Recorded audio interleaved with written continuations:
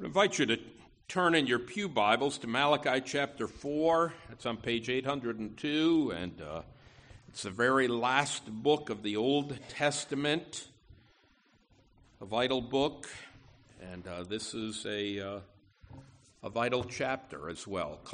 Malachi chapter 4, beginning with verse 1, and we'll be reading through the end of the chapter through verse 6. A short but a powerful chapter of God's truth. Hear the word of God, Malachi 4, verse 1. For behold, the day is coming, burning like an oven, when all the arrogant and all evildoers will be stubble. The day is coming. That the day is coming shall set them ablaze, says the Lord of hosts, so that it will leave them neither root nor branch. But for you who fear my name, the Son of Righteousness shall rise with healing in its wings.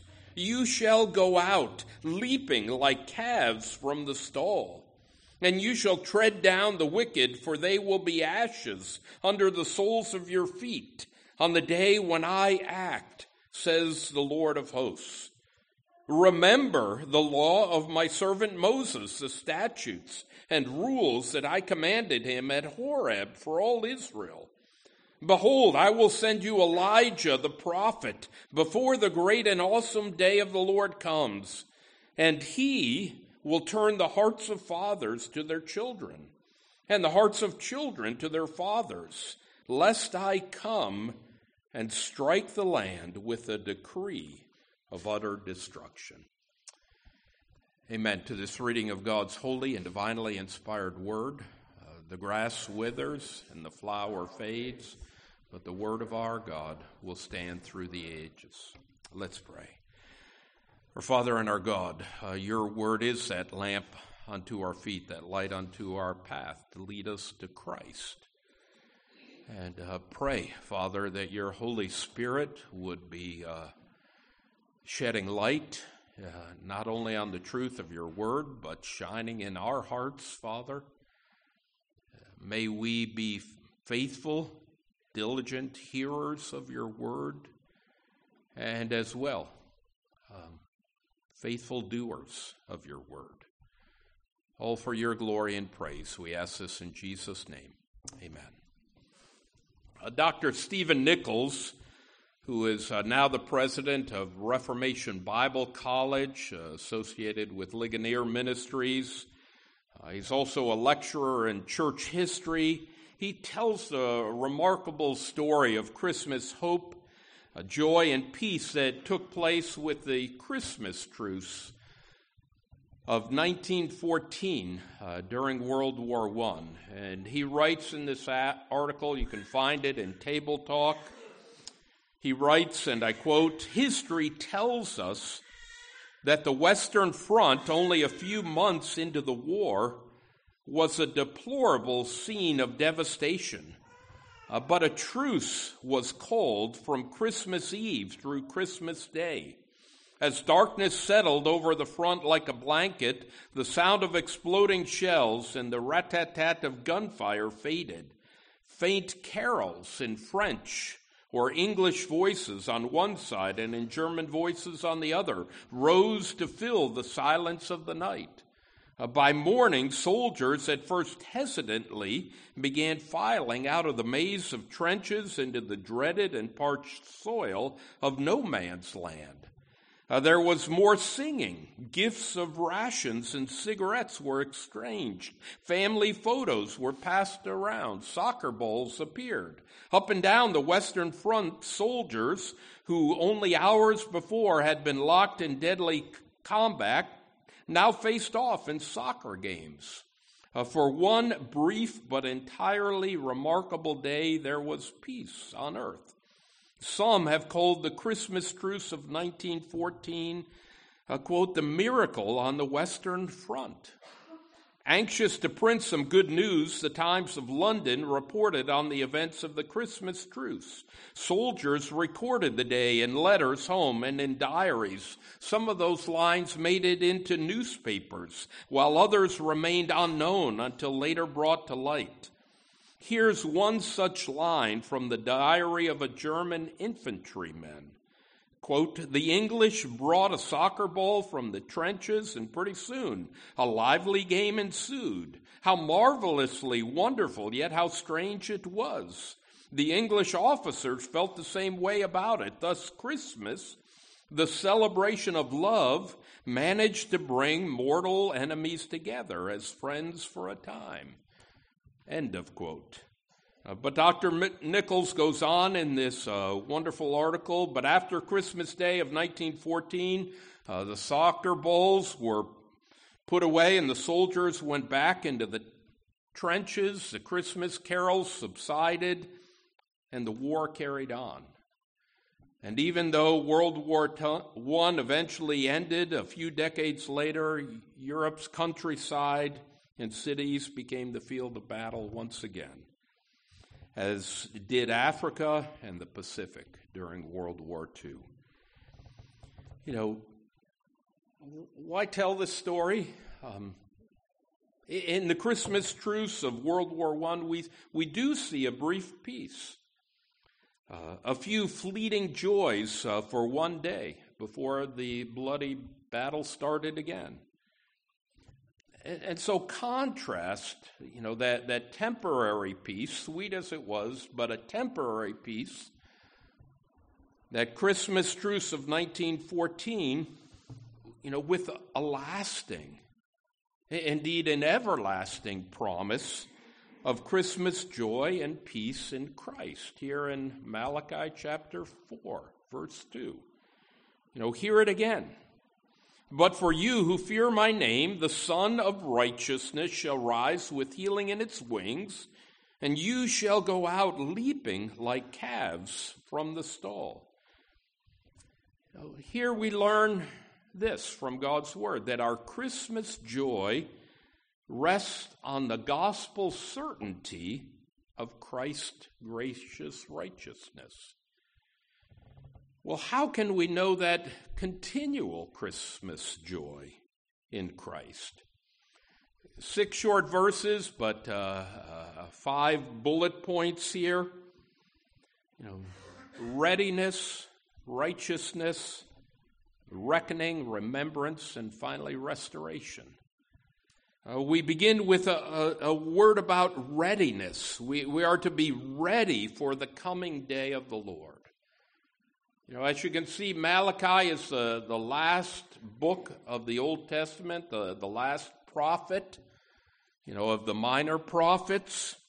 The book, they believe, was written somewhere around 460 BC, before the birth of Christ. Remember, God's people had returned from exile. The temple had been rebuilt, but it was not a glorious temple like Solomon's temple. There were serious spiritual issues. As you read through Malachi, there was corruption in the priesthood, complacency in worship, neglect of tithing to the Lord. There was widespread divorce, social injustice, just to name a few. And when that book of Malachi closes, there are 400 years of silence between Malachi and before Christ is born. Matthew's gospel, Mark, Luke, and John. And so God's word here calls us to be ready. For behold, we read there in verse 1, the day is coming. What day is it talking about here? It's the day of the Lord. The day of the Lord is a dread day for unrepentant sinners, yet for believers, a day of grace and salvation. And so for believers, those who are trusting in Christ, it ought to be a joyful day. You see this in the prophet Joel, but then Peter in his first sermon. On the day of Pentecost, there in Acts chapter 2, quotes from Joel preaching on the day of the Lord.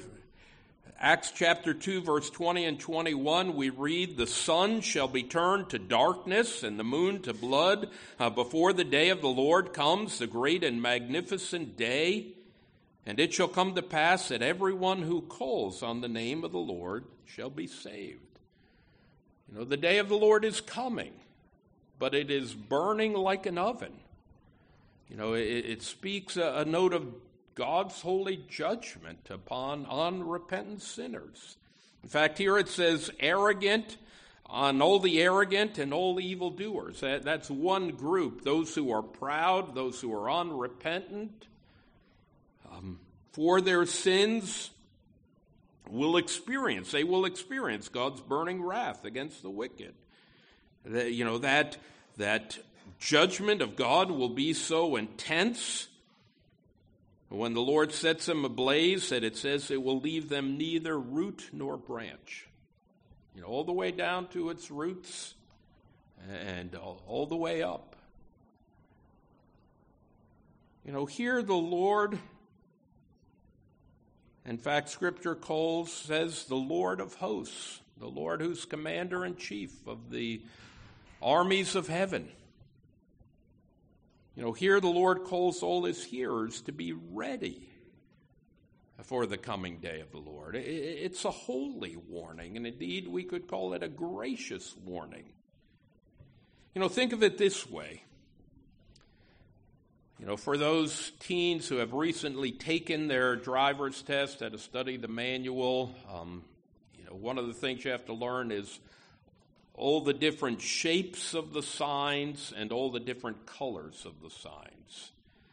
And if you're unfamiliar, I refresh my memory, there's a yellow, they call it a diamond-shaped sign, and it's a warning sign. You know, on these warning signs, it'll tell you things like, bridge may ice in cold weather, or it may tell you that a stop sign is coming ahead, or then again, it'll show you that there's merging traffic. Why do they warn you? So that you can have a foreknowledge of what's coming. You can be prepared and take the right action, stay safe. You know, if that's true with driving, even here on the roads of Louisiana, how much more is it true in God's Word? You know, the Lord wants us to be ready for the coming day of the Lord. And then verse 2, here God's Word graciously teaches us about righteousness. You know, there's a comfort to Christ's righteousness. This is the key verse. We'll be lingering here a little bit longer, but, hear it again. A verse well worth memorizing. But for you who fear my name, the Son of Righteousness shall rise with healing in its wings. You shall go out leaping like calves from the stall. Let's take it phrase by phrase. Literally it says rise or will rise the Son of Righteousness. It's a promise of a new day of gospel hope and joy for God's struggling ones. The Son of Righteousness. Some versions of the Bible and in hymns that we sing, Son is capitalized, because it plainly refers to Christ. Christ is that Son of Righteousness. But you think of a sun, as I told the children, that great radiance, that resplendent glory of the sun. C.S. Lewis put it this way in a work he had in The Weight of Glory. You might have heard it. Quoting C.S. Lewis, "I believe in Christianity as I believe that the sun has risen. Not only because I see it, but because by it I see everything else." It's the Son of Righteousness here. And you see that Throughout Scripture, without an exhaustive study, let me give you a few scriptural examples. We saw it back in 2 Samuel chapter 23, verse 4, last words of David, 2 Samuel 23, verse 4. He, that is the God of Israel, the rock of Israel, he dawns on them like the morning light, like the sun shining forth on a cloudless morning, like rain that makes grass to sprout from the earth. We read it again in our responsive reading, Psalm 84, verse 11. Psalm 84, verse 11, for the Lord God is a sun and a shield. The Lord bestows favor and honor. No good thing does he withhold from those who walk uprightly. You know, the emphasis, though, is not on sun, but the emphasis is on that word righteousness. You know, it's not just the sun, spectacular as that might be, but on the righteousness of Christ. You know, pause for a minute. Think about that. You know, what's Scripture telling us here? You know, that we as sinners, you know, can come into the presence of a holy God, you know, because of the righteousness of Christ. We're accepted because of the righteousness of Christ. You know, take it a level deeper, you know, it speaks of justification. You know, God declares us righteous. And then again, you know, salvation. You know, here is that hope of salvation. You know, God is a righteous God, but he credits his righteousness to us in Christ. It's a whole different set of glasses as you look at titles for Christ, especially at this Advent season. Isaiah chapter 9, verse 7, you know, for unto us a child is born, all of those verses. And Isaiah 9, verse 7, of the increase of his government and of peace, there will be no end on the throne of David and over his kingdom, to establish it and to uphold it with justice and with righteousness. From this time forth and forevermore, the zeal of the Lord of hosts will accomplish this. And so that Son of Righteousness is Christ. You know, and as we then, you know, in God's providence, we were lighting the Advent candle. The Roy family was lighting the Advent candle today, the candle of light, you know, because of what Christ declared. In John chapter 8, verse 12, I am the light of the world. Whoever follows me will not walk in darkness, but will have the light of life. You know, so there's a comfort. And if we think at this point, well, preacher, I'm not yet swayed about that comfort in the righteousness, look what's next. The Son of Righteousness will rise with healing in its wings. You know, think of the rays of the sun. This is Scripture's way of describing the rays of the sun that radiate out from the sun as wings. Visible, tangible. You know, the wings of the sun are the rays by which it is surrounded, is one explanation, Kyle and Delich. So the Son of Righteousness, that is Christ, brings comfort, peace, and restoration. You know, the Son of Righteousness will rise with healing in its wings. And yes, I believe physical healing is implied here, but what's the primary healing that we need? You know, it's the fact that we're dead in our trespasses and sins. You know, think of the gospel account, and if you're reading through Luke's gospel, it was there in Luke chapter 5, where that paralytic man was lowered down. Remember, they cut a hole in the roof, and his friends lowered the paralytic man down before Jesus. You know, and what did Jesus declare? to that paralytic man. What was the first thing that Jesus declared? Your sins are forgiven. We read this. And the scribes and the Pharisees began to question, saying, who is this who speaks blasphemies?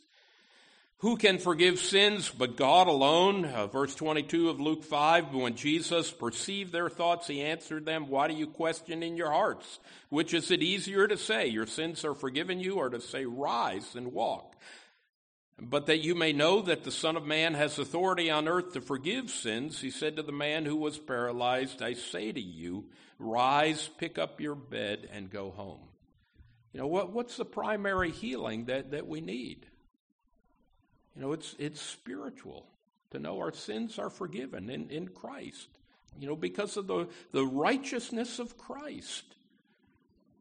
You know, and that's why we're joyfully praising God.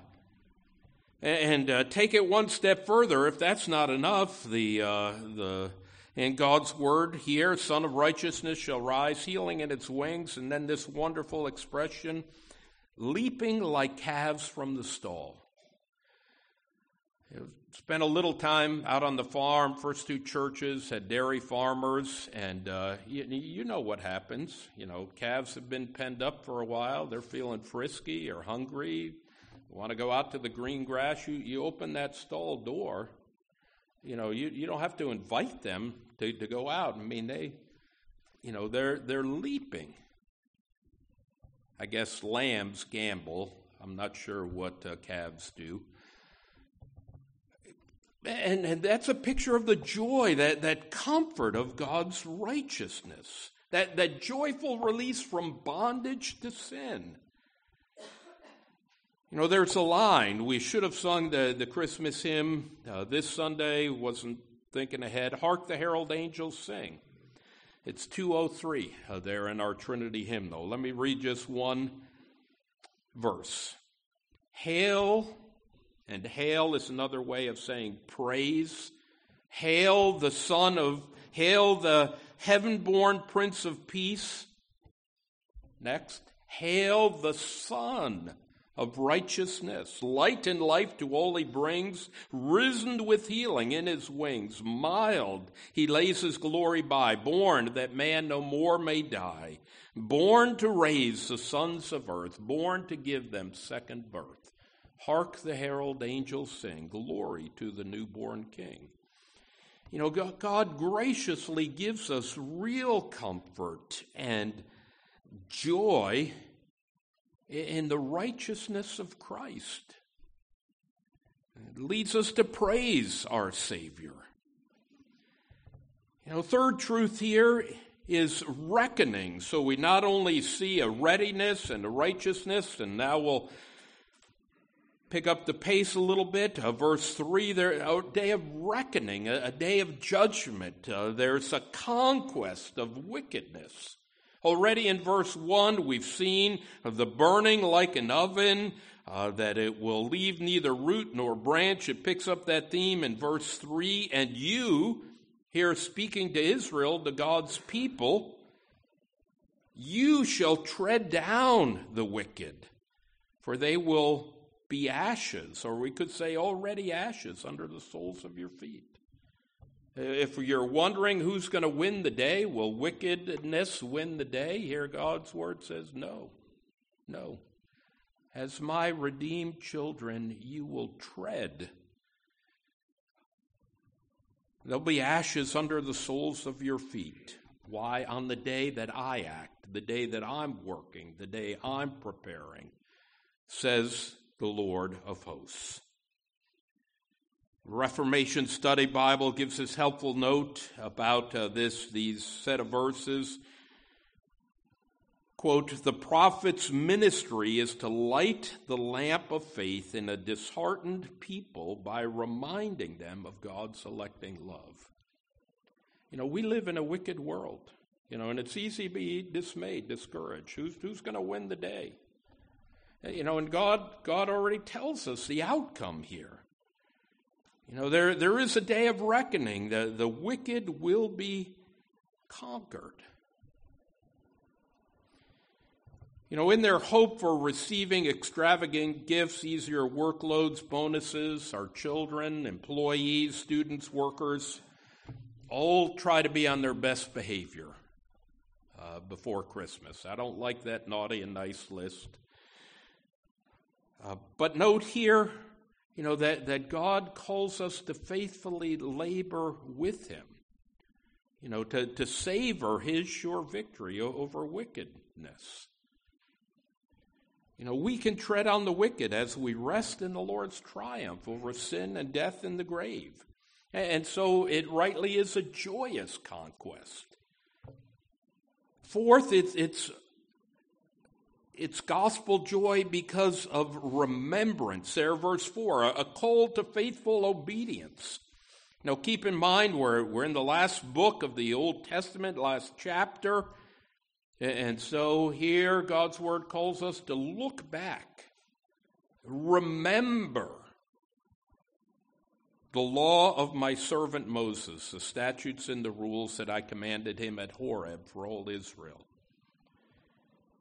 Striking that the Lord says, remember the law of Moses, my servant. You remember Moses?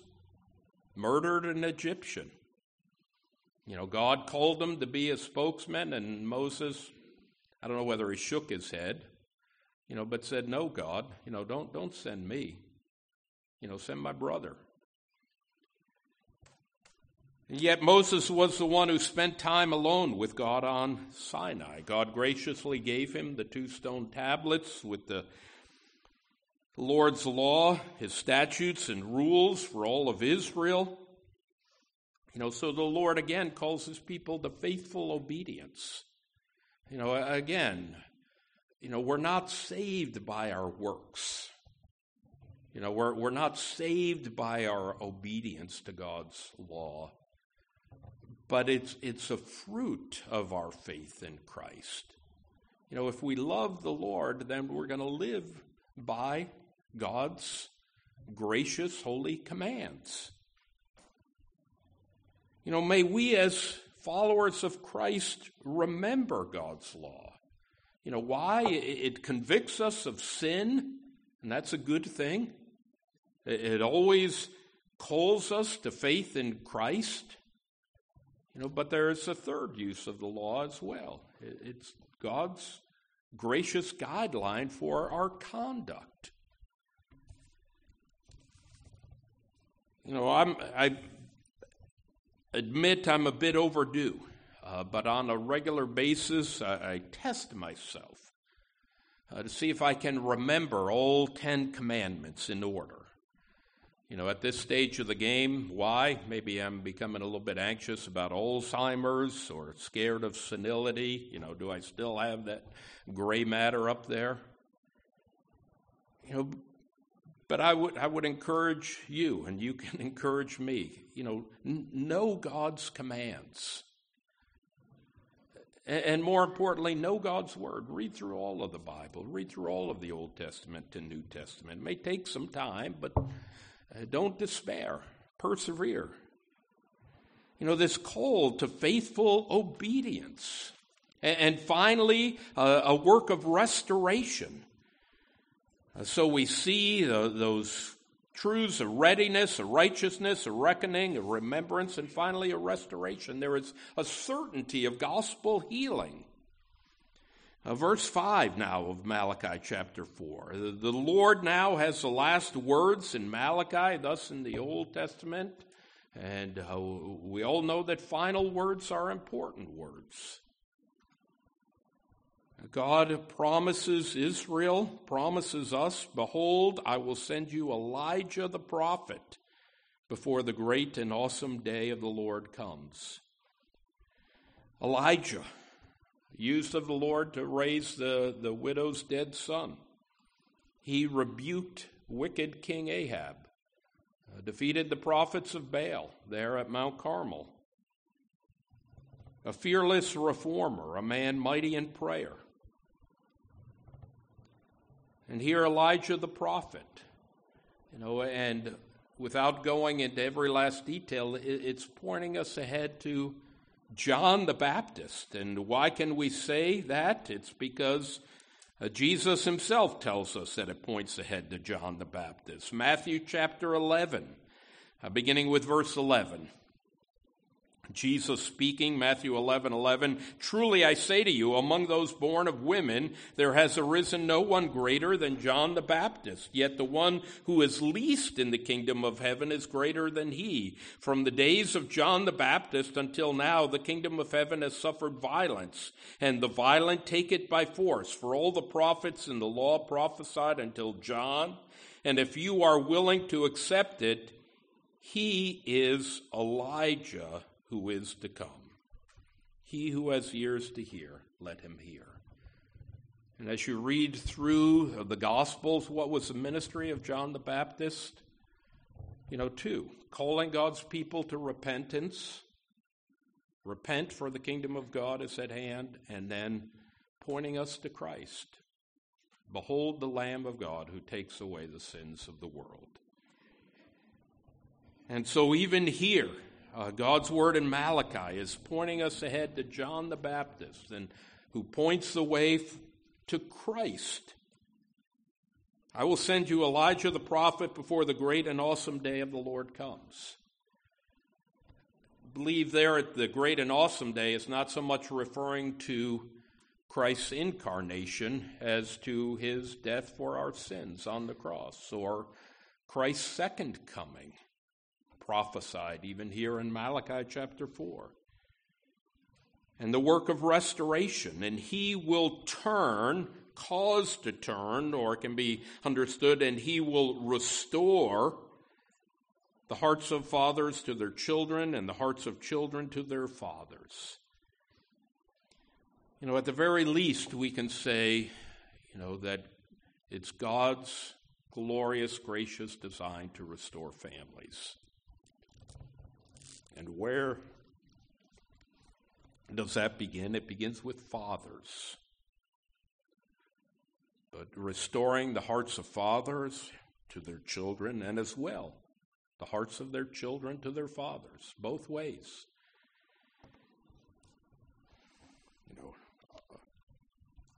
That's why we can be joyful, because of that glorious gospel work of restoration, restoring families, restoring churches and homes and marriages, centering them on Christ. But then a gracious warning, lest I come and strike the land with the decree of utter destruction. Is God serious about these commands? This call to be resting on Christ for our salvation, for our gospel joy? Indeed. A holy God calling his people to faithful obedience, to loving trust in God. As you've already witnessed, the second Advent candle was lit this morning by the Roy family. The Hodges lit the one last Lord's Day. That candle of light. And oh, how we need light in this dark world around us. The light of Christ. The righteous light of Christ. The Son of righteousness. And so it's my prayer for all of us, for our community, for the world around us, that we would know that real joy at Christmas. And not just a one-day Christmas truce, but eternal joy, unending joy, overflowing joy, because of Christ's gracious righteousness. Amen. Let's pray. Father God, we thank you for your Son, the Lord Jesus Christ, very God of very God, begotten, not made. We thank you for your gracious covenant of redemption, that plan from all eternity, Father, to send Jesus Christ to die for our sins on the cross of Calvary. Lord, we thank you for the righteousness of Christ, but we thank you as well for that assurance of redemption, salvation that we can know by grace through faith in Christ, in whose name we pray. Amen.